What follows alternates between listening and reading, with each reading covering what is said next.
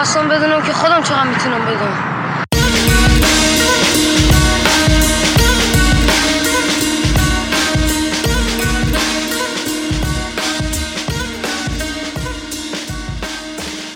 سلام، من بهروز هستم و شما به پادکست دونده نسخه مخاطب گوش میدید. پادکستی که تو هر قسمتش سعی میکنه با یکی از هنرمندان یا مخاطبان رپ فارسی آشنا بشه و در مورد یک موضوع مشخص باشون به گفتگو بنشینه، اگه بخوام ادبی حرف بزنم. خب این قسمت هم یک مخاطب داریم، مخاطب کارشناس. حالا این قضیه مخاطب کارشناس تو پادکست دونده اینجوریه که من دوست دارم که آدمای بیشتری رو بیارم در مورد مسائل مختلف رپ فارسی و رپ ایران به طور کل صحبت بکنیم از زاویه‌های مختلف، مسائلی که دوش مطرحه و ما دوست داریم که عقیده و نظر افرادی رو بدونیم که خب در زمینه‌های دیگه صاحب نظر هستن، ولی میخوایم در مورد مسائلی که یک سرش به رپ هم میخوره از حضور این افراد استفاده کنیم. ولی خب مهمان این قسمت ما رپ هم گوش میده، اینجوری نیست که در واقع خیلی بی رپ باشه قضیه. خوبی آرش؟ خوبم، مرسی. سلام، امیدوارم حالت خوب باشه و گفتگو خوبی داشته باشیم. خب ما پادکست دونده دو بخش داره، یه بخش که با خودت آشنا میشیم و بخش بعدی هم موضوع برنامه است. خب برای بخش اول دیگه ما خودت معرفی کن، تو کی هستی، چه تحصیلاتی داری، در چه خانواده‌ای بزرگ شدی، اصلا چند سالت هست، چی خوندی چی نخوندی، ما بدونیم چیه اوضاع. خب من آرش سرکوهی، 40 سالمه، تهران به دنیا آمدم، تا 15 سالگی ایران بودم، بعدش اومدم آلمان و از اون موقع آلمانم برلین زندگی میکنم. چی خوندم؟ من 2 درس خوندم، فلسفه خوندم و کامپیوتر، جفتش کارشناسی گرفتم، کارشناسی ارشد شماش میگه، فوق لیسانس و مقابلش میگفتن. دکترام هم توی فلسفه، حالا تو فلسفه علوم سیاسی گرفتم و الانم دانشگاه مختلف درس میدم. ربطم به موسیقی اینه که من تار میزنم از 6 سالگی تار میزنم، خیلی خیلی جدی، موسیقی سنتی. و موقعی که اومدم اینجا گیتار میزدم، یعنی خودم به خودم گیتار یادم، گیتار برقی میزدم و چند سال توی یک گروه، توی بند رپ گیتار میزدم. یه گروهی بود که مثلا میخواست مثل The Roots باشه، 3 تا MC داشتیم که یکیشون راگاتور میخوند، 2 تا خیلی MC کلاسیک، بیس داشت و مثلا کیبورد داشت و درامز داشت و گیتارش هم من میزدم. همین دیگه. حالا دیگه غیر از هایی که مثلا کاری که دانشگاه میکنم، مقاله مختلف می‌نویسم راجع به تمای مختلف که بعضیش به موسیقی هم ربط داره و به قول تو مخاطب موسیقی رپ، حالا به خاطر اون گذشته‌ای که حال داشتم تو اون گروهی که داشتیم، موسیقی رپ زیاد گوش میدم، هیپ هاپ زیاد گوش میدم، هیپ هاپ غربی بیشتر از هیپ هاپ ایرانی، اینم باید بگم، ولی حالا دیگه بیشتر مخاطبم در این زمینه. درست، بسیار عالی. ولی یه مقدار حالا برگردیم به نوع خانوادت، که ما درباره خانوادت محیطی که توش بزرگ شده هم میگی، چون ما معمولا با بچه‌ای که صحبت میکنیم وقتی به موضوع برنامه میرسیم و نوع نقطه نظرش رو راجع به موضوع برنامه میپرسیم، این ربطش به نوع کودکیشون و جایی که بزرگ شدن، تجربه کودکی که داشتن، خانواده‌شون، اینا بیشتر مشخص میشه. حالا قبل اینکه به موضوع پردازیم خواستم راجع به این قضیه رو در مورد تو بدونم. خب من توی خانواده حالا فرهنگی بهش میگفتم بزرگ شدم دیگه، یعنی خب بالاخره به خاطر بابا و حالا مثلا روابطی که داشت و تون جامعه و تون جوی که بود، خیلی توی همچین فضایی بزرگ شدم. حالا ایناش با مزه است که ما تو خانواده‌مون یا تو خونمون موسیقی اینجوری بود که موسیقی کلاسیک گوش می‌کردیم، یعنی ما بچه‌ها موسیقی کلاسیک گوش می‌کردیم که بچه بودیم، و موسیقی سنتی که من خودم تار می‌زدم، حتی اونایی که با صدا بود، یعنی آواز توش داشت، گوش نمی‌کردیم، یه ذره مثلا بنجل حساب می‌شد اون موقع، خیلی مثلا بی کلاماشو گوش می‌کردیم و یعنی فقط علیزاده و لطفی و اینا. و مثلا جمعه بعد از که خونه مثلا موسیقی گوش می‌کردیم، نینوا بود، با من موسیقی که خب خیلی معمولیه و داریم نینوا گوش می‌دیم. بنابراین من همیشه تعریف می‌کنم، من میدونستم یه کسایی به اسم ابی و داریوش و گوگوش وجود دارن، فقط این ستاره می‌دونستم وجود دارن، هیچ آهنگی ازشون نشنیده بودم تا موقعی که ایران بودم. و موسیقی غربی هم میدونستم مایکل جکسون وجود داره و میدونستم پینک فلوید وجود داره و یه آلبومی دارم به نام The Wall که ربطایی به سیاست داره، ولی اونا رو هم گوش نکرده بودم اصلا تا موقعی بیام اینجا. یعنی خیلی پادگانتور با موسیقی کلاسیک و موسیقی سنتی ایرانی، اونم مثلا دیگه خیلی خیلی اسیدش، یعنی دیگه میگم برای هیچ موقع توفیق گوش دادن شهرام شپره و شهره نداشتیم؟ اصلا فکر کنم شهرام شپره هم دوستان وجود داره، میگم یعنی هیچ آهنگی ازشون نشیده بودم، حتی با وجودی که مثلا مامان بابا خب بعضی مثلا ابی داریوش تعریف میکردن که مثلا خب حال مثلا اینا اگرم مثلا شنیدم ربطش بوده که چه موقع چه آهنگای مثلا با موضوع اجتماعی سیاسی خوندن، یعنی ولی آهنگاشو گوش نمی‌کردم چون خب خیلی روابط خانوادگی زیاد نداشتیم و مثلا مهمونی اینا نمیرفتیم. مهمونی هم که بود دوست بابا بودن که خب همینا بودن دیگه. اونجا کسی یعنی میشه بحث و فلان و اونجا هم کسی موسیقی نمیذاشت کسی برقصه. کلا حالا الان عوض شدم ولی ما که بچه بودیم رقص هم یه چیز خیلی مثبتی تو خانواده ما نبود. درست. ولی حالا اون اونجوری بود و وقتی اومدم اینجا دیگه یه ذره چیز شد دیگه، یه ذره عوض شد. هم امام بابا عوض شد، هم خودش وقتی بزرگ میشه دیگه خودش تصمیم خودش رو میگیره و کار خودش رو میکنه. رپ فارسی که اولین بار به گوشت خورد احتمالاً خب تو ایران نبودی مسلما، چون رپ فارسی وجود نداشته احتمالاً وقتی تو ایران بودی. حالا این رپ فارسی بود نوعی که الان میشناسیمش نه ایران به گوشم نخورد، ولی موقعی که ایران بودیم من یک بار خونه خالمون یه آهنگ شنیدم که هنوز بچه‌ها بهم میخندن که تعریف میکنم. اون آهنگ آصف رو شنیدم و نمیدونم چرا خیلی رو اثر گذاشته. آهنگی بود که حالت حرف میزد توش، ریتمیک بود. آره موسیقی نه و ریتمیک بود. در واقع حالا میشه گفت که اوایل رپ بود دیگه.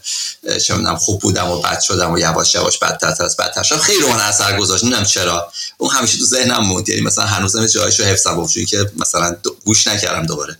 ولی خب نه اون رپی که اینجوری میگیم نه دیگه. من موقعی که از ایران رفتیم سال 95 میلادی یعنی میشه 74، من تا 11 سال ایران نبودم، یعنی نمیتونستم باشم و ارتباط خاصی هم نداشتم با حالا با ایران و فرهنگ ایرانی و موسیقی ایرانی که حالا به روز هست.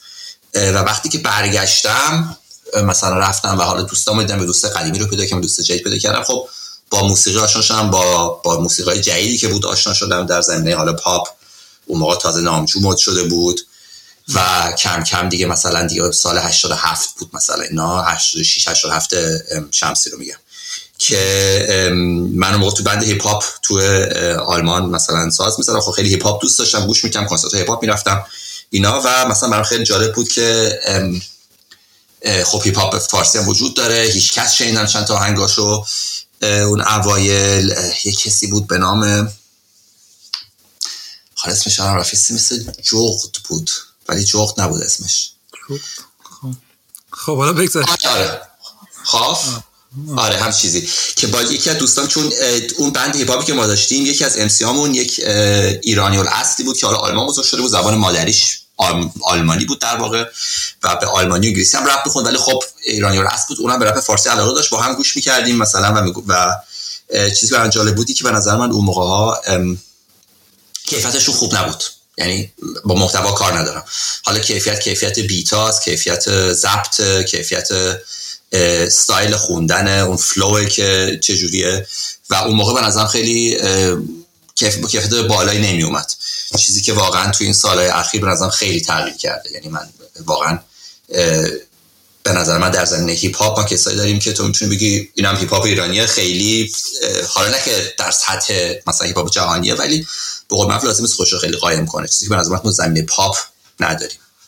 حالا منظور علاوه پروداکشن و حرفه‌ای بودن پروداکشن منظورم حالا همه چی دیگه، هم حالا نه فقط پروداکشن بلکه حرفه‌ای بودن، یعنی فلویی که دارن، استایل مختلفی که میخونن، بیتا خب خیلی تغییر کرده. حالا اینا میشه همش اسمش گذاشت پروداکشن، ولی آره یعنی کیفیت فنی کار خیلی رفته بالا، غیر از محتوا رو میتونم چون دور بحث کنم، ولی کیفیت کار خیلی بالا رفته و فقط تقلید نیست. یعنی اگه مثلا ما زمانی زد بازی بود و مثلا بیتاشون یک به یک بیتای چه میدونم 50 سنت بود، حالا فقط مثال دارم میزنم و مثلا بیت مشهور شد. الان کسایی داریم که خیلی خوب، یعنی بیت پرودوسرای خیلی جدی داریم که خیلی بیتای خوب تولید میکنن و خیلی حرفه‌ای. نه به نظر من این خیلی جالب بیاره. آره دیگه، به هر حال مثلا جریان اول یه سری به قول معروف وانابی هستن، بعد کم کم دیگه خودشونو پیدا میکنن و راه خودشونو میرن. بسیارم عالی. خب ما باهات آشنا شدیم، اینکه چوری با رپ آشنا شدی و پیش زمینه ذهنی تو علاوه فرهنگی. بریم یه موسیقی گوش بدیم بعد برگردیم با قسمت دوم. با دست خالی شدیم مواجه با تفنگ، خونی که میجوشه میکنه گدازه هاشو پرت. یه روزی عشق این مادر رو سیل میشه، با یه طغیان همتونو میکنه غرق. اسلحه‌تو بنداز زمین، تو خودت تو این لباس لعنتی بگا رفتی. ما خیلی وقت با این دار فانی ودا کردیم، گناهمونی بود که از حقمون دفاع کردیم. اتحاد ما میکنه ظلم و ریشه‌کن به قطع یقین. هر کی ساکت باشه بود یه بی غیرت. دست رو دست بذاری میبینی پشت میله رفتی، حتی دم و باسمتم کردن گیره بندی. هر کدوم از ما میتونیم کاوه باشیم، رو دیوار تاریخ ایران بذاریم یادگاری. تا کی خونه بیگناه ها بشه پایمال، بس هرچی گم شدیم تو گل آمفتامین. سینه ها سپرن جلو گلوله ها، تو خونه جوونه ها رو جاری بکنید تو رود کارون. بزنید داشتی ما تموم نمیشیم، رو این خاک سرخ ما نره میخونیم سرود بارون. میدونم غرق میشیم وسط این لجنی که ساختیم، قسم به باتوناتون دیگه قافیه رو باختیم. باز خشابای پر رو ما کنید خالی، نداریم چیزی واسه دست دادن نمونده رای جز حسیان. خروشمون میشه باعث طغیان، ما دادخواه 42 سال خونه آبانیم. دست بکشید دیگه عباسیاتون لاشی ما، واسه نابودیتون بیساری پاکاریم. رو زمین پر از سر بریده تیزی تو تلاف، به شرف آزادی ما زدن چوب عراف. باید نشون بدیم حقیقت رو بدون شک، خونه یه انقلابی جاری شده توی رگام. خب برگشتیم با موضوع برنامه با آرش. من خیلی دوست داشتم تو رو توی در واقع پادکست دونده ببینم، یعنی با هم صحبت بکنیم. یه موضوع دیگه هم اول بهت پیشنهاد داده بودم که من هم خودم زیاد نمی‌دونستم بعد چجوری در مورد صحبت کنم، هم تو نمی‌دونستی چجوری صحبت کنی. یعنی احتمالاً 10 دقیقه پادکست میشد و جمع میشد. ولی بعدا یه سری اتفاقات افتاد، یعنی گذر زمان پیش اومد، اتفاقات جدیدی افتاد، مسائلی پیش اومد که من یه موضوع دیگه بهت پیشنهاد کردم و تو این موضوع رو پذیرفتی و اونم رپ ایران و نسبتش با اعتراض. چون اعتراض برای دوره که ما هستیم، اتفاقاتی که میفته، ما آهنگ‌های اعتراضی میشنیم. والا من اینجا میخوام بگم اعتراضی بیشتر به عنوان اعتراض سیاسی اجتماعی در نظر میگیریم. حالا اون به قول معروف یه آهنگ خوندن برای اعتراض ضد سیستم به قول معروف توی رپ ما یا هر هنر دیگه میتونه از اعتراض به نظام، یعنی اون سیستم خانواده شروع بشه، محله، شهر، مدرسه، همینجوری بزرگتر بشه برسه به نظم جهانی هستن. خب یعنی این ضد سیستم بودن هیپ هاپ و رپ برای من یه چیز خیلی بزرگتر از اینکه صرفا سیاسی اجتماعی باشه. ولی این موضوع ما بیشتر بحث سیاسی اجتماعی هست، رپ به عنوان یک رسانه اعتراض، یک هنر اعتراضی. ولی این نکته مهمی است، اگر حالا برگردیم به گذشته، یعنی تاریخ ایران رو با هم مرور بکنیم، این بار اعتراضی رو دوش هیپ هاپ نبوده. خب یعنی که خب برای هیپ هاپ خودش یک سبک جدیده.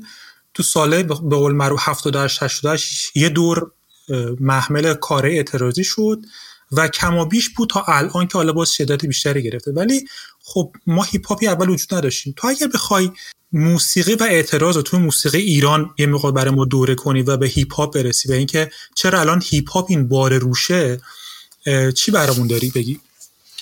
ببین خب حالا آدم میتونه خیلی به عقب برگرده، ولی ما خب داشتیم یک فصل‌های مهم زمانی که اتفاقای مهم سیاسی اجتماعیشون رخ دادن و هنر در کل بالاخره به این موضوع واکنش نشون میده. یعنی هم هنرمند بالاخره در جامعه زندگی میکنه و به این موضوع واکنش نشون میده. یعنی ما از دوران مشروطه داشتیم که هنر تولید بشه در زمینه‌های مختلف هنری.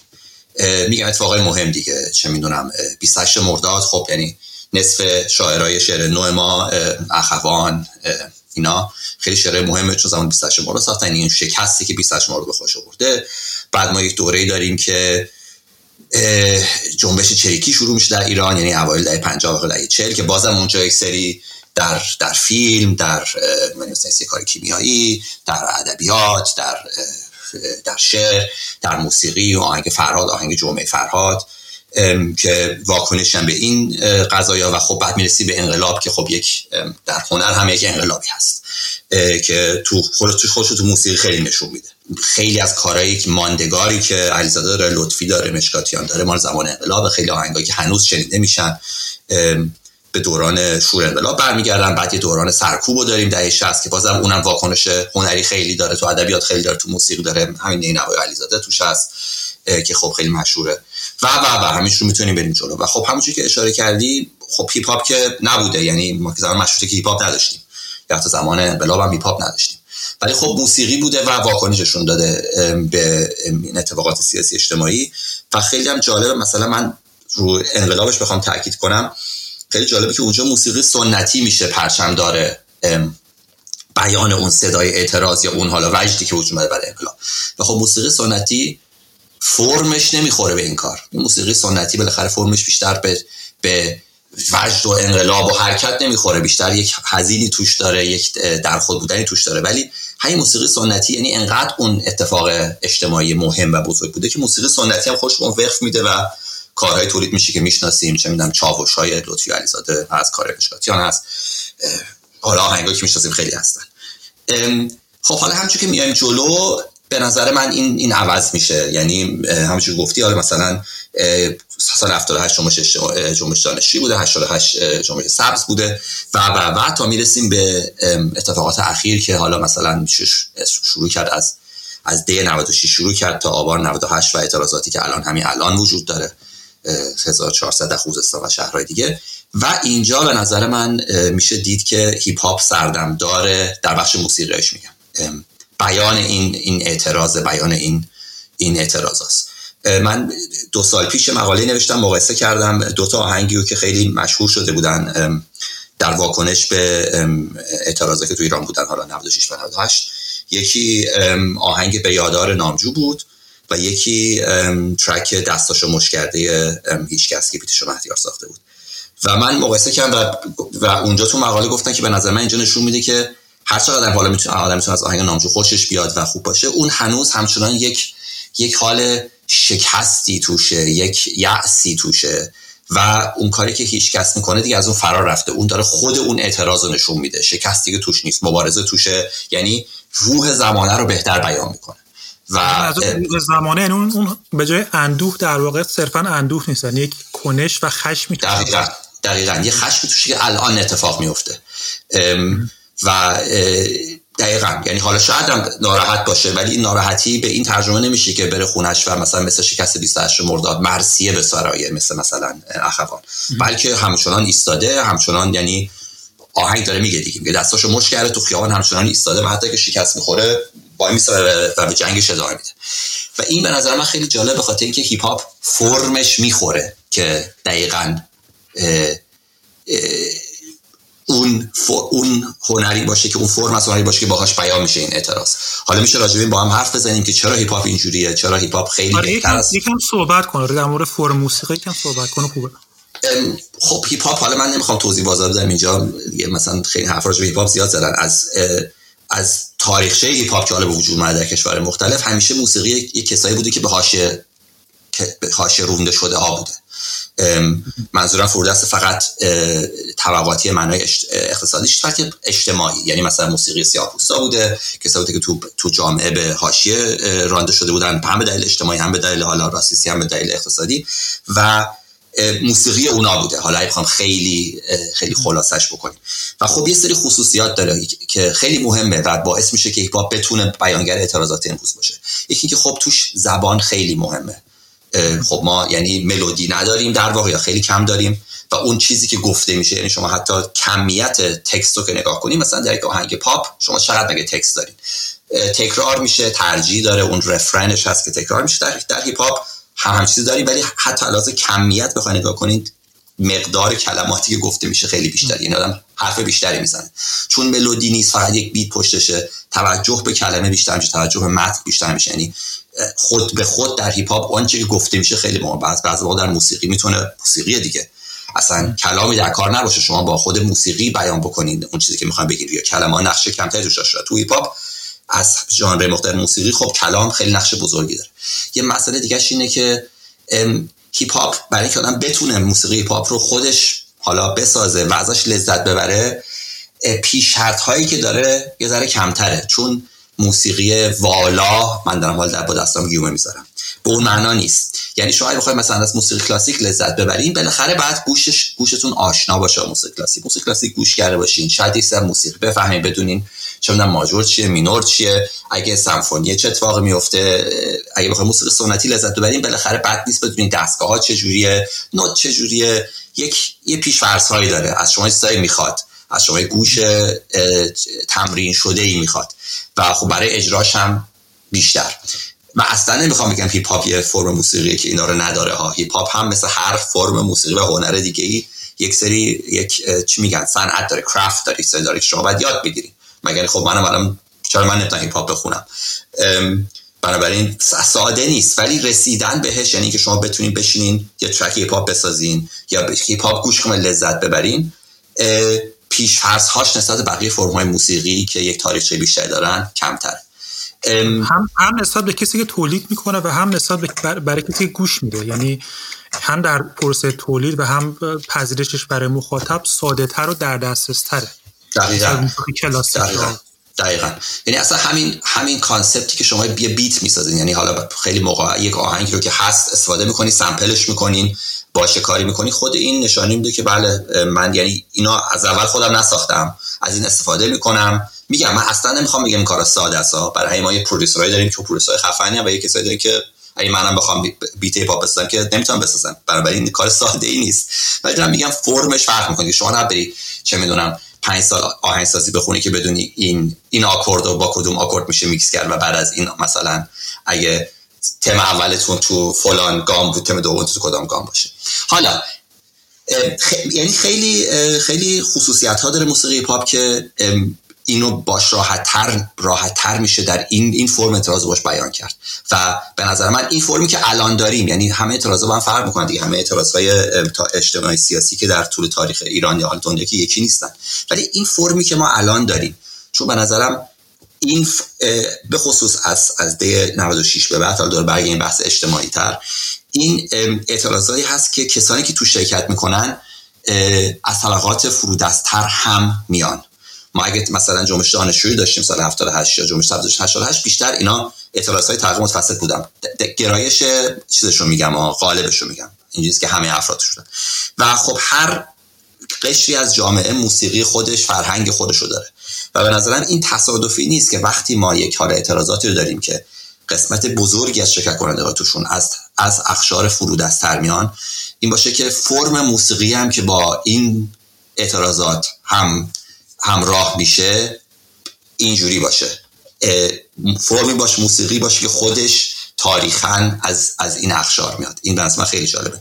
این نیست که در ژانرهای دیگه موسیقی یا هنر اثر تولید نشه ها. اینجا اونجوری که میگن در و تخته باید بهم بخوره. میگم الان من تو مقالم به اثر نامجو اشاره کردم که خب شاید خیلی اثر خوبی باشه حالا اون موقع قبل از اینکه این ماجرای نامجو در بیاد، ولی فهمان اثر موسیقی میگم، ولی اون طوری که باید بیانگر اون اعتراض نبود. یعنی منم میتونم بالاخره منم یه هنرمند، حالا من نوعی هنرمندم، یک اتفاق اجتماعی سیاسی میفته رو من یک اثری میذارم، من بریم اثر تولید میکنم. این که این اثر ماندگار بشه به معنی که گره بخوره با این اعتراضات، یعنی شما هر وقت به چه میدونم به انقلاب فکر میکنین، بالاخره یک چه میدونم هوادل پذیر شد به ذهنت میاد، شبنهار به ذهنت میاد، اگه به جنبش چریکی فکر میکنی جمعه فرهاد به ذهنت میاد. خب همون برای در جنبش چریکی هم 1000 تا اثر دیگه تولید شده. این خیلی پیچیده است و سخته که آدم بخواد تفسیر کنه چرا حالا یک اثر یا چند اثر با یک حرکت اجتماعی، جنبش اجتماعی سیاسی گره میخورن. ولی حالا بالاخره این بی تاثیر نبوده، یعنی بی خود نیست که مثلا دستاشو مشت کرده هیچ کس شده نماد این اعتراض و هنوز بخشی از متن تکست رو دیوارا می نویسن.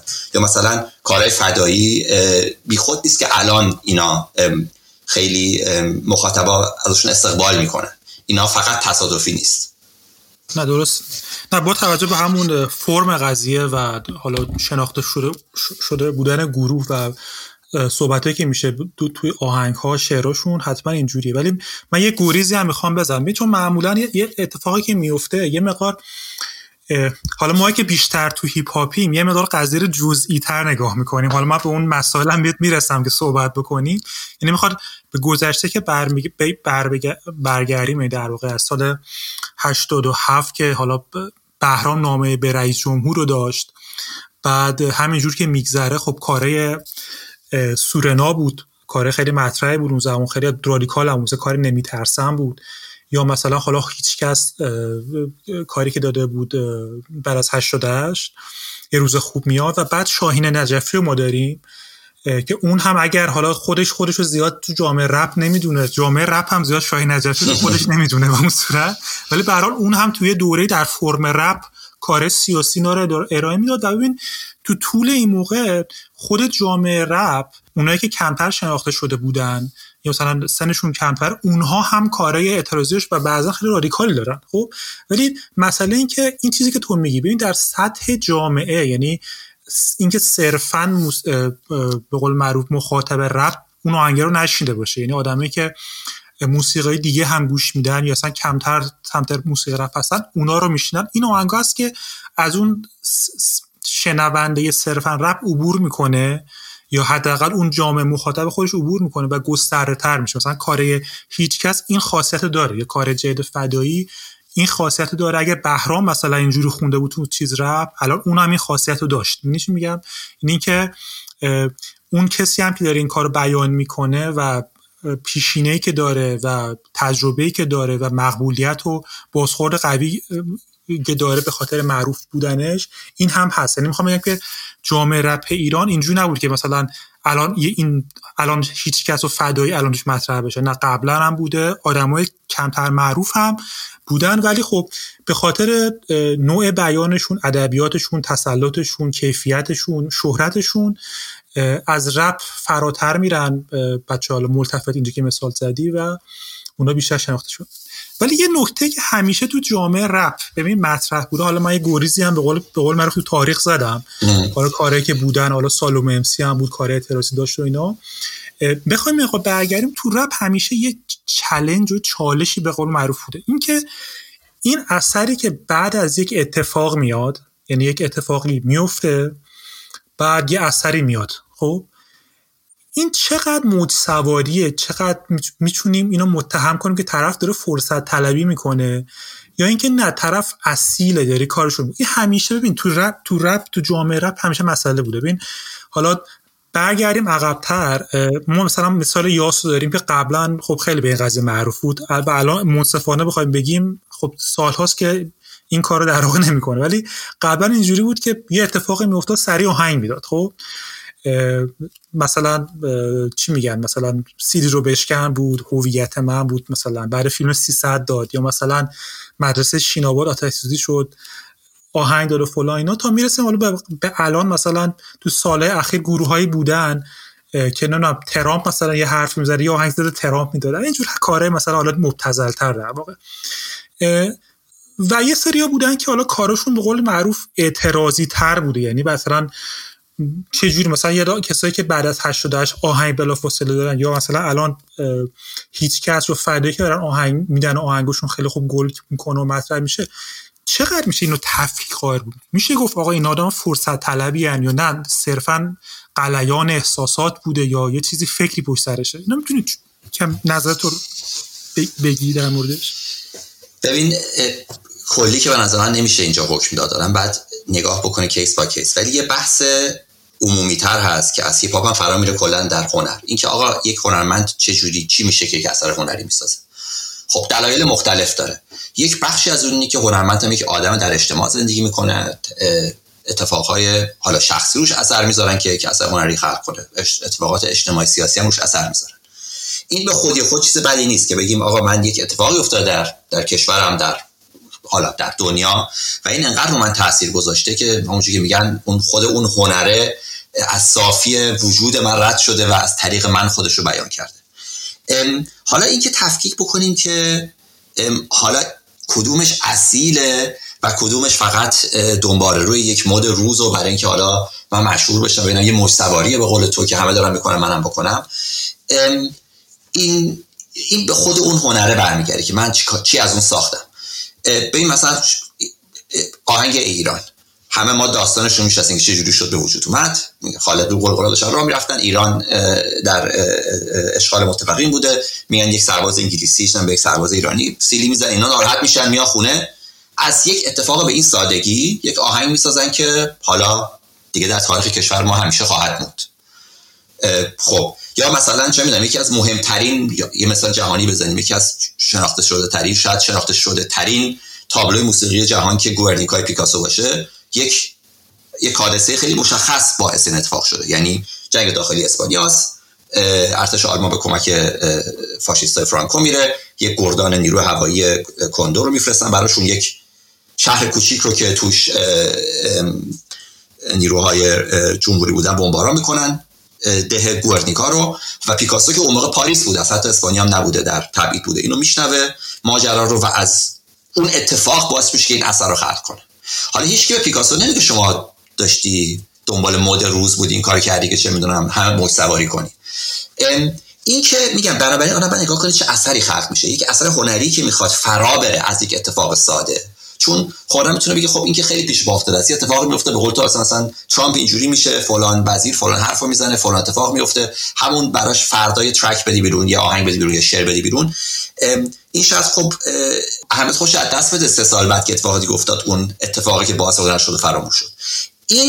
این تفاوت هنر ماندگار یا هنر خوب یا هنر واقعی، حالا هر چیز رو می‌ذاریم با اصالت با یک چیز دیگه، که تو از اون اتفاق ساده فراتر بری و یک اثر هنری خلق کنی که در زمانه بمونه. میگم ما ایران گوش میدیم دیگه فکر نمی‌کنیم که به ایران زمان متفقین و کی به گوش کی سیلی زد، دیگه از اون فرا رفته، سمبل چیز دیگه است، گوردینکا سمبل چیز دیگه است. من مطمئنم چه میدونم آهنگ شب نورد که مثلا لطفی ساخته شاعران خونده، این دیگه به خاطر فقط انقلاب نیست، 10 سال این اتفاق دیگه بیفته این آهنگ پخش میشه. نینوار جمهوری اسلامی حسین علیزاده ساخته برای کشته شده های مثلا زندانیان دهه 60 که جمهوری اسلامی اعدامشون کرده، ولی حالا هر اتفاق ناراحت کننده که میفته ما این نینوار رو میذاریم. چرا؟ چون فرا رفته از اون، یعنی سمبل یک چیزی شده، بزرگتر شده، بشری شده که دیگه فقط به اون اتفاق بسته نیست. بنابراین به نظر من خیلی مهم نیست که نمیشه ایراد گرفت آقا چرا از یک اتفاق استفاده کردین زود براش ترک دادی. مهم اینه که چیکار کردی، چه ترکی دادی بیرون، چه آهنگی دادی بیرون، چه شعری نوشتی، چه نقاشی کشیدی، آیا تونستی از اون اتفاق فرا بری؟ چون اگه تو اون اتفاق بمونی این نمیمونه، چون اون اتفاق که دیگه 10 سال دیگه مطرح نیست که. ولی اگه موفق شدی اون وقت کسی نمیتونه قور بزنه که این که خب خیلی مهم نیست، پیش پا افتاده است، دم دستیه، چون که مثلا اتفاق روز بوده. بنابراین به نظر من آدم باید به اینش نگاه بکنه که اون اثر هنری چیکار میکنه. یعنی این چیزی که داریم میگی من به نظرم خود تو الان بحث پایداری و ماندگاری رو میاری، یعنی یه سری مسائل هست بعد برای زمان بگذره و زمان قضاوت کنی که چه اثر چقدر مثلا ماندگار بوده، دم دستی نبوده اینا. حالا من خودم نظرم اینه که چند تا به نظرم معیار اینجا هست، این که اون آدم وقتی داره این کارو میکنه چقدر داره هزینه میده. خب ببین مثلا بعضی وقتا یه آهنگی مثلا تو میدی مثلا خب مسئله حساسی نیست، مسئله مناقشه برانگیزی نیست، خب یا اتفاقی برای تو نمیفته به خاطر اینکه بعد فلان یه اتفاقی الان مدرسه آتیش گرفته یا یه زلزله اومده یا تو آهنگ میدی. خب من حالا ازا نمیگم طرف مثلا سودجویی کرده، اونم شاید غلیان احساساتش بوده گفته، خب ولی معامله معیارش برای من اینه که چقدر طرف هزینه میده، یعنی چقدر نفع شخصیش تو اینجا کمه و نفع عمومی زیادتره و به خاطرش ممکنه هزینه بده. مثلا یک نفر ممکنه به خاطر این قضیه دیگه یه اثری رو نتونه تو کشور خودش بفروشه یا مثلا نتونه به کشور خودش برگرده، خب یا مثلا اون مسئله که مطرح میکنه انقدر مناقشه برانگیز باشه تو جامعه خودش یه دفعه مثلا 1/3 مخاطبش بریزه.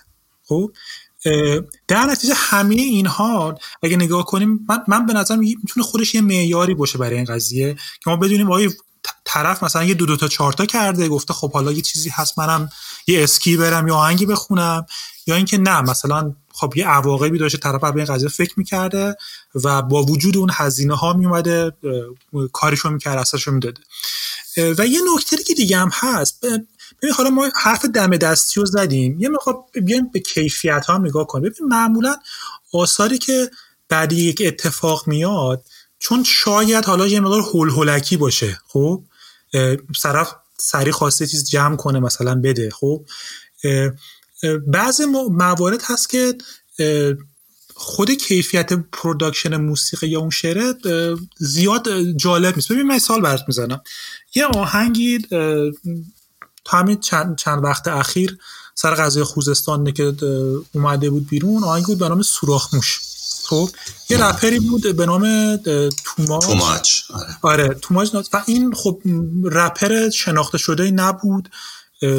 قبلش مثلا چند تا کار خیلی مثلا معمولی توی این سایت رپی داده بود، اونقدر شناخته شده نبود، ولی یه آهنگی داد که خب این آهنگ از لحاظ پروداکشن نگاه کنه خب خیلی ساده بود، شعر ساده‌ای بود، نه فلو خاصی داشت، نه آهنگ مثلا آهنگ چیزی بود، ولی خب چون روح زمان، یعنی مثلا سوراخ‌موش به عنوان آدمایی که مصلحت طلبن یا مثلا وسط بازن یا مثلا ظاهرا با یه گروهی هم ولی در اصل با یه گروهی هستن تو سیاست ما، اینجوریه قضیهش. و خب آره مثلا الهه هیکس اومده بود مطرح شده بود، فلانی اون مطرح شده بود، انتقادی بود توی مثلا رسانه فارسی زبان، و این بلافاصله این آهنگو داد.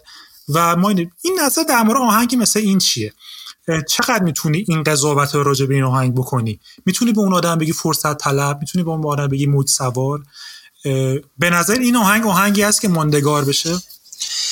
ببین مثال خوبی زدی. من یه ذره برگردم عقب. این که میگی که آدم یک معیار میتونه باشه که چه کسی چه هزینه‌ای داره میده، این جالبه. شاید گفت حالا یک شرط، حالا لازم هم نه، ولی شرط مهمه، ولی شرط کافی نیست. یعنی من اگه یه اتفاقی بیفته و حتی بخوام یه اثری بدم بیرون، حالا در هر زمینه هنری، و این برام هزینه داشته باشه، این به خودی خود باعث بشه من اثر هنری خوب خلق کرده باشم. میتونه کیفیتش به 1000 دلیل بد باشه. چون مگر که خب میرفتم شعار میدادم، هنر بعد با شعار فرق کنه دیگه. میرفتم یک بیانیه سیاسی میدادم، میگفتم یا یک بیانیه هر چی، میگفتم نظر من راجع به این مسئله خاص اینه، اینم خواسته های منه، اینم فحشای منه. خیلی هم کار شجاعانه دیگه، دارم براش هزینه میدم دیگه، ولی این که نمیشه هنر. بنابراین هنر فقط این نیست که داریم آیا هزینه میدم یا نه، یعنی بخواد این نمیشه فقط شرط تمیز دادنش باشه. دقیقاً این مثالی گفتی مثال خوبیه. این من خب این توماچ رو من که نمیشناسم، من فقط این آهنگو شنیدم و قبلش اصلا نمیشناختمش. آدم میتونه بگه به نظر این لزوما این نیست که موج سواریه، بالاخره این آدم هم این اتفاقا افتاده. حالا اگه بخوایم مثبت ببینیم، یعنی مثلا بدبینا نبینیم، و این یک کاری با این آدم کرده، یک چیزی رو خواسته بیان کنه و اینو اینجوری بیان کرده. حالا به نظر من همونجوری خود گفتی به چند دلیل فرم موسیقیش خوب نیست، یعنی به محتواش کردن فرمش خوب نیست، بیتش، فلوش، یعنی خیلی پیش پا افتاده‌ایه که عوضم نمیشه در طول آهنگ و حالا همه بحث‌های تکنیکی ها رو میتونه راجعش بکنه. خب حالا این که ماندگار بشه یا نه نمیدونم، ما نمیدونیم. به قول نیما آن که با غربال از پس کاروان میآید اون تشخیص میده. ولی یه چیز هم هست که درباره ماندگار بودن که چون من قبلا روش صحبت کردم با آدم گیردم، آثار هنری که ماندگارن اینجوری نیست که آدم بعد از 100 سال میفهمه. یعنی شما 99% آثار هنری در طول تاریخ ها در ایران، نه دست گذاشته در طول تاریخ بشر نگاه کنی، همون موقع که این آثار هنری اومدن بیرون، آدم‌های مهم اون زمانه در جا فهمیدن که اینجا خبریه. یعنی وقتی شنیدم شازده احتجاب اومد بیرون، همه منتقدان ادبی و نویسندگان دیگه گفتن این this is the thing.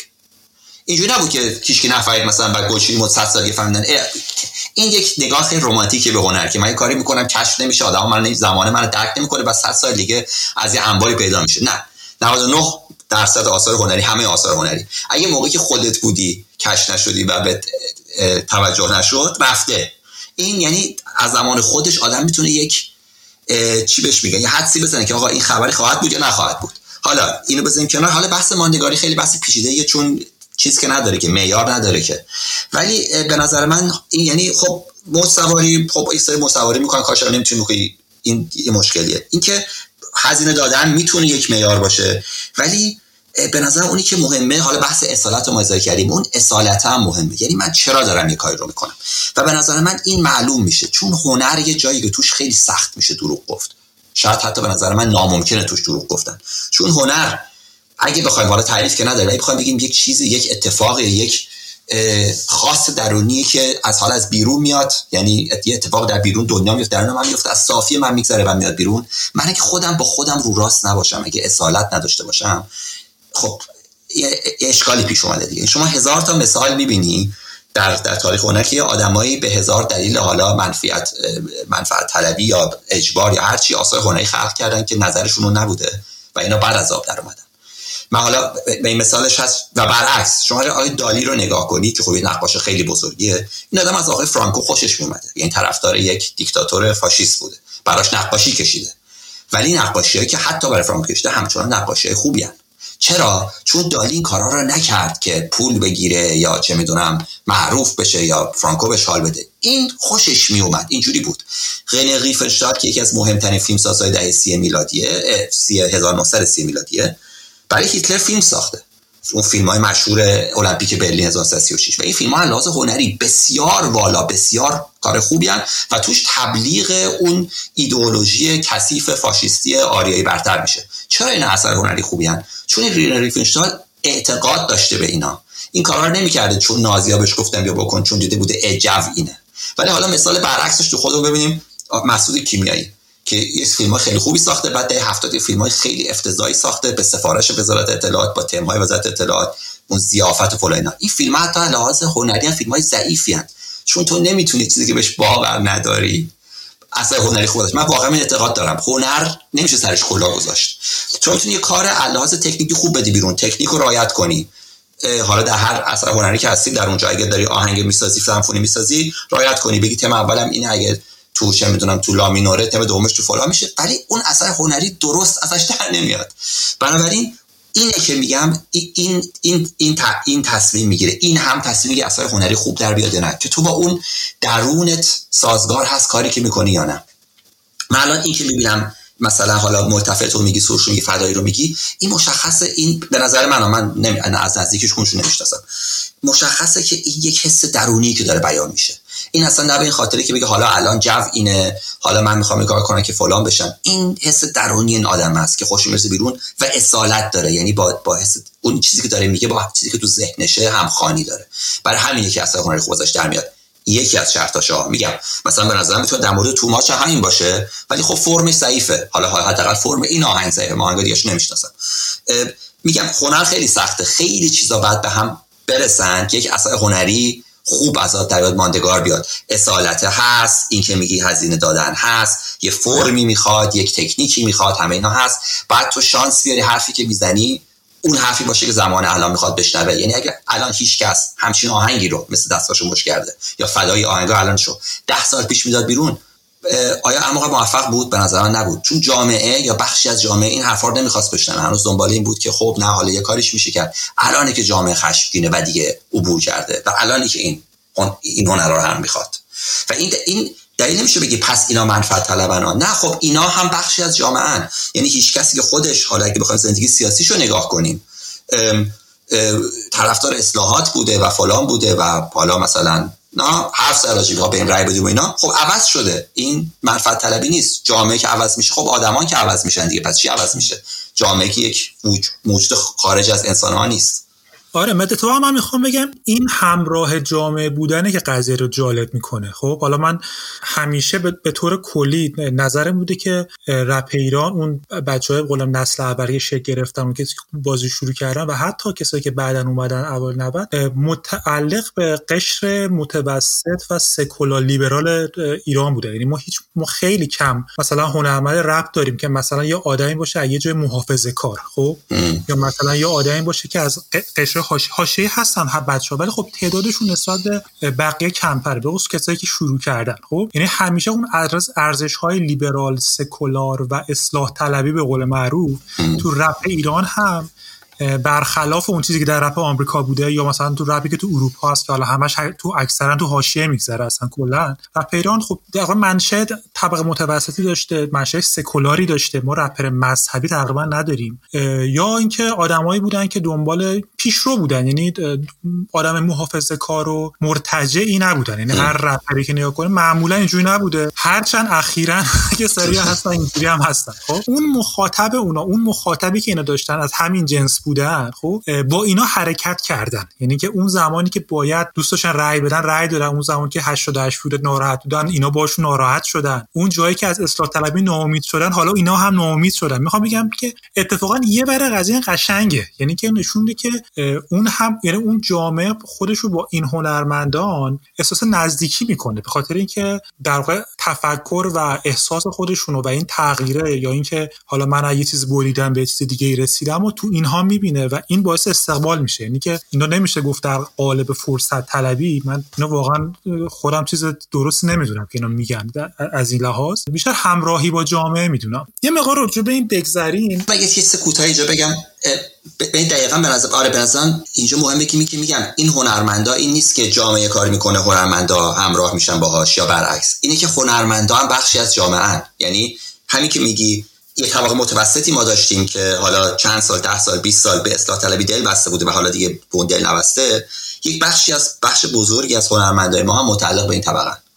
و این خیلی نکته جالب باشه اشاره کردی که من حرف می‌زدم داشتم بهش فکر می‌کردم که دقیقاً برخلاف هیپ هاپ، چون خب این که در هنرهای دیگه اینجوریه که هنر مال طبقه متوسط به بالاه، خب این بله اینجوریه. یعنی شما در ادبیات، در موسیقی، یا موسیقی کلاسیک، حتی موسیقی پاپ کم کسایی دارین که حالا در ایران شده میگن که از یه طبقات پایین دستی اومده باشن، به خاطر یه سری پیش‌فرض‌هایی داره. بالاخره شما باید یه استثناء همیشه هستا، ولی خب این استثناء کمن. در زمینه هیپ هاپ در غرب، در اروپا، در آمریکا خیلی مثال‌هایی داریم از کسایی که اصلا خب یعنی مال طبقه فرود هستن، یارو چه می‌دونم، حالا همه مثالایی که می‌دونیم دیگه، یارو دراگ دیلر بوده، یارو از اسلام میاد، یارو از حاشیه میاد، از زاغه میاد، پول نداشته هیچ وقت و خب با اون موسیقی میاد. در ایران هیپ هاپ مثل هنرهای دیگه بوده، یعنی مال طبقه متوسط بوده. دقیقاً حرف جالب بود زدی. بنابراین اصلا جای تعجب نیست که حالا هیپ هاپ هم داره وقتی یه بخشی از جامعه، بخش طبقه متوسط داره میچرخه، نظر سیاسی اجتماعی عوض میشه، اونم باهاش عوض بشه. یعنی به نظر من اصلا جایی نیست که بهشون بگیم چرا دارین مثلا دنبال مد روز میافتین. میگم خودش بخشی از جامعه است، خودش هم تحول پیدا کرده، نظراتش عوض شده. این یه خیلی طبیعیه. یعنی اتفاقا نکته جالب بود گفتیم. آره حالا چیز نکته که حالا من به ذهنم رسید صحبت می‌کردی که ما چقدر از هنرمند میتونیم توقع داشته باشیم که به جای واکنشی کنشی و آینده تصویرگر آینده باشه. خب مثلا بعضی از صحبت‌ها میشه که آقا مثلا هنرمند باید یک تصویری از آینده بده. خب یعنی که اون چیزی که میگه صرفا واکنشی به الان نباشه، یعنی تصویرگر یه چیز در آینده باشه. مثلا میگه که به امید روزهای روشن، به امید روزهایی که همه با هم باشیم فلان. یعنی صرفا نباید یه خشم و یک نفرتی از الان باشه. خب ویژن نسبت به آینده هم باید بده. آیا مثلا این هنرمند توقع داشته باشیم ازش؟ تو آثاری داری که اینجوری باشه، این صرفا واکنشی نباشه؟ حتما آثاری هستن، ولی به نظر این توقع اشتباهی از هنر. میگم همون جوری که من هنر فقط این نیست که من بیام، مگر اینکه خب یارو میره مقاله می‌نویسه، یارو میره حزب سیاسی درست میکنه، یارو میره شعار می‌نویسه، اعلامیه میده. هنر باید فرقی داشته باشه دیگه با اینا. مگر اینکه خب پس فرقش با یه اعلامیه چیه؟ یا اینکه خب من الان میتونم بشینم برات 20 دقیقه بگم من به نظر دنیا باید چه جوری باشه، ولی خب این که هنر نمیشه که.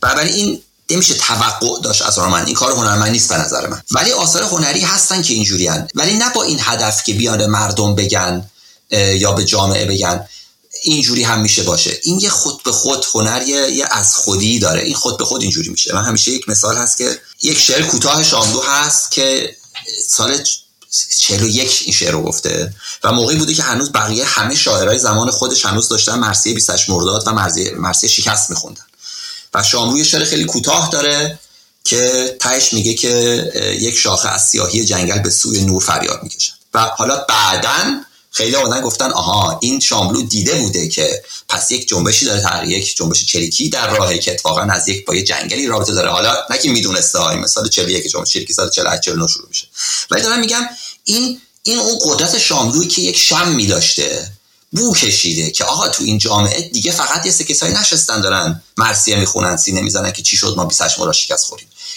یک چیزی هست، یک روزنه امیدی هست. چون قبلش خودش تو شعرش داره میگه دریا نشسته سرد و فلان، و ولی اینو بو کشیده بوده. معلومه از اینا داریم کسایی که در واقع آینده رو پیش بینی کردن به این معنا که دیدن با شمشون، هنرمند شم می‌داره دیگه، اون بو کشیدن که تو جامعه یه اتفاقی داره میفته که شاید هنوز بقیه نمیبینن. ولی اینو میگم این هنرمندی کار نکردن که بگن خب آقا حالا دیگه این حق قرار نزنیم بریم به سوی آینده نگاه کنیم. این وظیفه به نظر من وظیفه یک سیاستمدار در بهترین حالت که برای آینده ویژن بده. وظیفه هنرمند نیست، میتونه این کارو بکنه ها، ولی نه صرفاً به این دلیل. درست. بسیاری. حالا گفتی از سیاست و اینا، من یه سوال دیگه‌ای که به نظرم به عنوان آخرین سوال برای این پادکست باشه، بذار راجع بهش صحبت کنیم، به خاطر اینکه این هم بحث نه تنها حالا رپ ما هست، بحث کلا جامعه ایرانی هم هست. وقتی حرف سیاست و تغییر و اینجور حرفا زده میشه، یه هنرمندی که داره اعتراض میکنه چقدر مهمه که این آدم مستقل باشه. مستقل بودن به این معناست که حالا ببین ما تو جامعه که داریم زندگی میکنیم، حالا این عقیده منه حداقل اینه که افکار عمومی ما و مخاطبین ما همیشه نسبت به مستقل بودن خیلی حساس بودن. خب زیاد دوست نداشتن که مثلا فلان هنرمند یا فلان کسی که داره حرف دلشون رو میزنه بعد مثلا در بیاد که این فلانی نه این مثلا با فلان آدمای سیاسی و در قدرت مثلا در ارتباط بوده، یا مثلا با فلان کشور خارجی در ارتباط بوده، یا مثلا پشت پرده با فلانی ها بوده. خب و مثلا ظن اینکه این هنری که داشت میاد مثلا در راستای یک سیاست از پیش تعیین شده باشه همین چیزی. خب این استقلاله به نظر من خود من مهمه و فکر میکنم برای جامعه ایران هم عمدتاً مهم بوده و آدما رو میان قضاوت میکنه. یعنی هنرمند تا اون جایی که براش ممکنه خب نباید سعی کنه سمت آدم‌هایی بره، سمت جریان‌هایی که بره که براش حرف و حدیث در بیاد. خب این حتی اگر رو دلش هم چیزی نباشه، احساس کرده یه آدمی مثلا ظاهراً باهاش نزدیکی چیز داره، هدف داره، یا حرفی که میزنه تقریبا شبیه یکیه. حالا این نکته تو رپ ما هم خیلی بوده دیگه. ببین مثلا از قدیم که این مطرح می شده، این که رپ ما بعد خودش رو تو سیاست و انتخابات شاید یه درسی گرفته، یه خودش مخلوط نکنه. خب شاید به خاطر اینکه احساس کنم داره وارد بازی قدرت میشه. یعنی خیلی از رپرها اینا میان میگن که آقا ما اون زمان که تیز کردیم انتخابات تیز کردیم رو سکوت میکردیم. خب یعنی حداقلش این بوده. خب سکوت میکردیم، حرفی نمیزدیم تا اینکه مثلا همراهی کنیم یا مثلا بگیم نه الزاما و فلان اینا. یا اینکه مثلا موردی مثلا ما داشتیم والا خیلی معروف روش بحث میشه، شاهین نجفی. مثلا شاهین نجفی کسی بود که خیلی زود رپی که داشت میخوند رفت تو رسانه‌های فارسی زبان. یعنی حالا اون زمان 88 اگه یادت باشه، اون زمانی بود که اکثر رسانه‌های فارسی زبان با خارج از کشور به سمت شبکه‌های تلویزیونی رفته بودن. یعنی که شما صدای آمریکا تصویری بود، BBC تصویری بود، حالا کانال دیگه هم حالا اون زمان بودن که حالا بسرشون رفتن چی شده اتفاقی افتاد و حالا بعداً مناطو حالا اومد، ایران اینترنشنال اومد فلان. و حالا شاهین نجفی خیلی با اینا بود. یعنی تو دائم با افراد خبرنگاره اینا میدیدیش، تو ایونت های اینا بود، یا مثلا با این همش مصاحبه میکردن و رو نیوز و آپ و فونه بود. این خب تو رپ ما بازخورد مثبتی نداشت. یعنی تو جامعه رپ کسی شاهین نجفی رو خیلی حتی میگفتن که شاهین نجفی از رپ نبود و رپ اومد وسیله قرار داد برای مشهور شدن خودش، اینکه حالا خودش رو قاطی سری آدما بکنه و فلان اینا. همیشه چیزش نبود. حالا برگردیم به چیز تو این سالا همیشه این حساسیت بوده. توی مثلا مثالی که الان هست، توی کاری که فدایی و مهدیار دادن، کاری که حالا تو جریان یه دیس و دیسپکی بود با حسین. خب مثلا برای کاورشون ما فلان خیلی شوکه شدن، مثلا مسیل نژاد دیدن. خب بله مسیل نژاد دیدن. خب مسیل نژاد خیلی اتفاقا با کاراش و حرفاش و اینا همدلن. یعنی حرفی که داره میزنه حرف خیلی هست، کاری که راجع به حجاب اجباری میکرد و فلان حرف خیلی هست. ولی همیشه به خاطر اینکه خب کارمند صدای آمریکاست، خب و همیشه با سیاسیون آمریکا دیده شده، یا با مثلا با پهلوی دیده شده، با مثلا فرح دیده شده، با همه دیده شده، یه سردی ایجاد میکنه. این آدما دوست ندارن مثلا هنرمند مورد علاقه‌شون رو در کنار اینها ببینن. خب تو نظر تو چیه؟ تو راجع به این قضیه چی فکر میکنی و برای تو چی مهمه به نظرت؟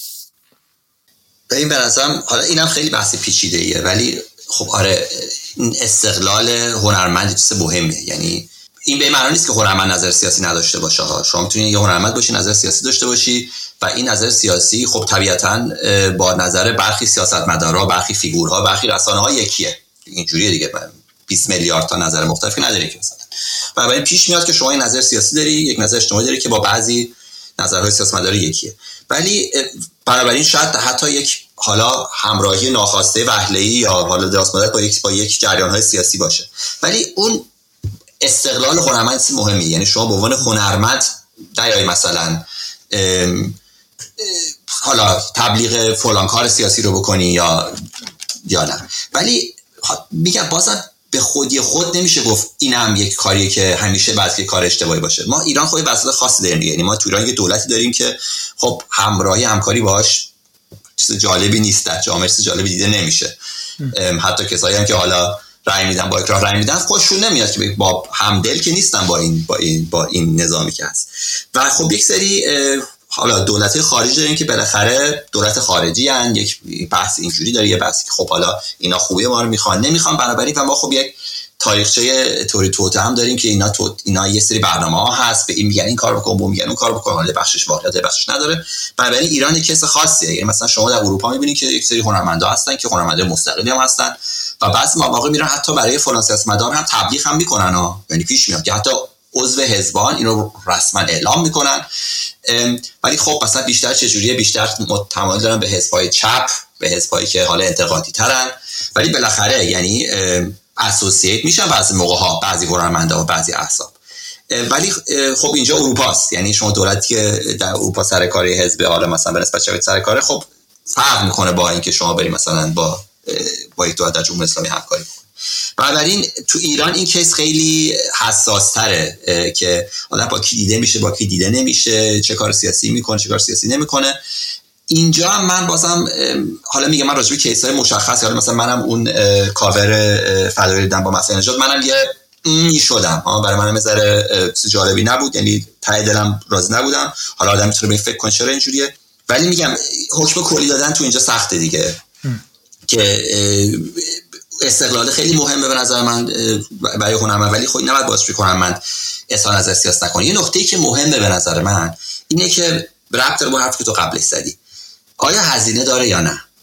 یعنی شما مثلا یک مثال بود که موقعی که دوران ترامپ بود کلی از هنرمندای ما با هم به نامه نوشتن نه به جنگ، نه به تحریم ها فلان، اینا در حمایت از مردم غزه. اینا هیچ کدومش به خود چیز بدی نیست، ولی اگه همین هنرمندا وقتی همین هنرمندا بیانیه نمیدن در حمایت چیزایی که هزینه داره، مثل حمایت از بازماندگان اون هواپیمای اوکراین یا مثلا کشتگان آبان، اون فهم میکنه خب بیانیه در دفاع از مردم غزه هزینه نداره تو ایران، بیانیه ضد تحریم هزینه نداره.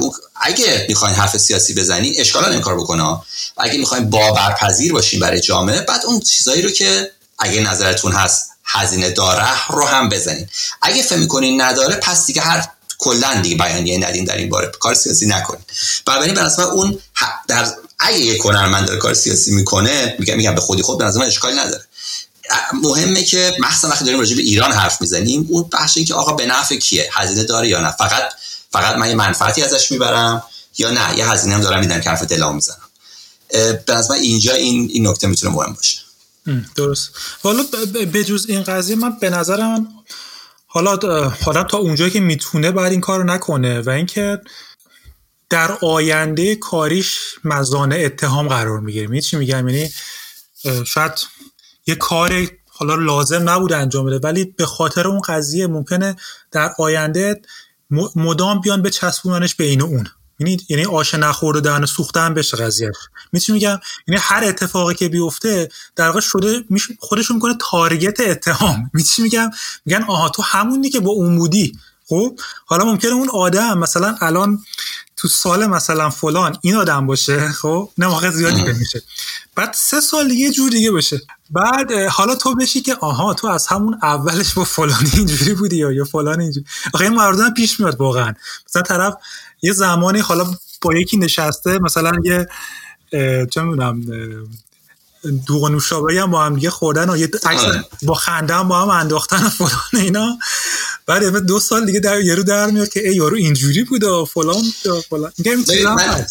میگم این مهمه ولی ربط به ایران داره. من این مثال میزنم. گونتگراس یکی از مهمترین نویسنده های آلمان در قرن گذشته. آقای گونتگراس عضو حزب سوسیال دموکرات بود و در دهه 60 میلادی برای ویلی براندت که یعنی یک کسی بود که می‌خواست بشه کانسلر آلمان، کوتاه بگم که بفهم در کی حرف می‌زنیم، کسی بود که زمان جنگ جهانی دوم از آلمان فرار کرد رفت نروژ، با ارتش آلمان با ارتش کشور خودش جنگید، چون نازی بودن و این سوسیالیست بود و برگشت آلمان، بهش تهمت وطن فروش زدن فلان 20 سال بعدش انتخابات برد و شد صدر اعظم آلمان و اون کارهایی کرد که میشناسیم، خیلی کار بزرگ کرد. گونتگراس نه تنها عضو اسپد بود در این زمان، بلکه برای ویلی براندت تبلیغات کرد، این راه افتاد تو شهرهای مختلف راه میرفت گفت بریم به این رای بدین. همین آقای گونتگراس و همین حزب اسپد، این که میگی بعداً عوض میشه، 30 سال بعدش حزب اسپد یک قانونی رو تصویب کرد و کمک کرد به تصویب شدنش که حق پناهندگی رو تو آلمان خیلی تضعیف میکرد و به ضرر پناهجوها بود. و همون گونتگراسی که 20 سال پیشش رفته و تبلیغ کرد رو برای اون حزب، حالا 20 سال پیشش اومد تو روزنامه اعلام کرد من از این حزب میرم بیرون چون اینا دارن قوانین ضد پناهجوها تصویب میکنن. بنابراین این به خودی خود اشکال نداره آدم تو سیاست شرکت کنه، مهم اینه که اون استقلال خودش رو حفظ کنه. اگه اون کسی که یه زمان باهاش بودی اومد گند زد، تو هم بیا بگو آقا من نیستم.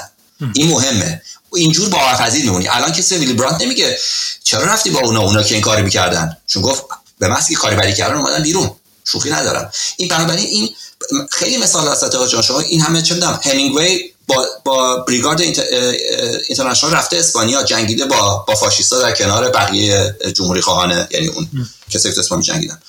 هیچ اشکالی هم نداشت، چیزی بهش نمیگه اشکالی داشتی. کلی نویسنده و آهنگساز و هنرمند داریم که عضو احزاب سیاسی ان، میگم 90% احزاب چپ تو غرب و اروپا، و کسی بهشون نمیگه شما خودتون رو فروختین. میگم یه فرقی داره، فرق ایران و اروپا اینه که یک جامعه دموکراتیک هستن، در ایران نیست. نزدیکی با قدرت ذره فرق داره. شما اینجا اگه به دولت نزدیک باشی کسی برات خونه نمیخره، رانت نداری، تو ایران داری. این فرقا رو من میفهمم، ولی یعنی میگم به خودی خود حرف سیاسی زدن و وارد جامعه و اتفاقات سیاسی شدن به هنرمند اشکال نداره، ولی به خصوص در ایران حرف تو رو قبول نمی‌کنه. سری شرط‌ها داره اگه بخوای باورپذیر باشی، استقلالت رو حفظ کنی، ببینی کدومت آیا داره خاطر منفعت داری این کارا رو میکنی، به کی داری نزدیک میشی.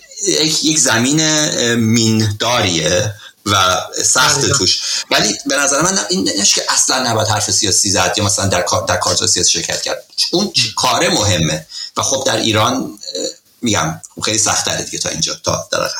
آره، من حالا راجع به حرف خودت من میگفتم که اگر مثلا من یه هنرمندی بودم، خب با که دوستان بودم و توی آمریکا بودم، حتما میرفتم تو کمپین سندر شرکت میکردم. خب ولی من هیچ موقع انتخابات ایران هیچ موقع حرفی نمیزنم.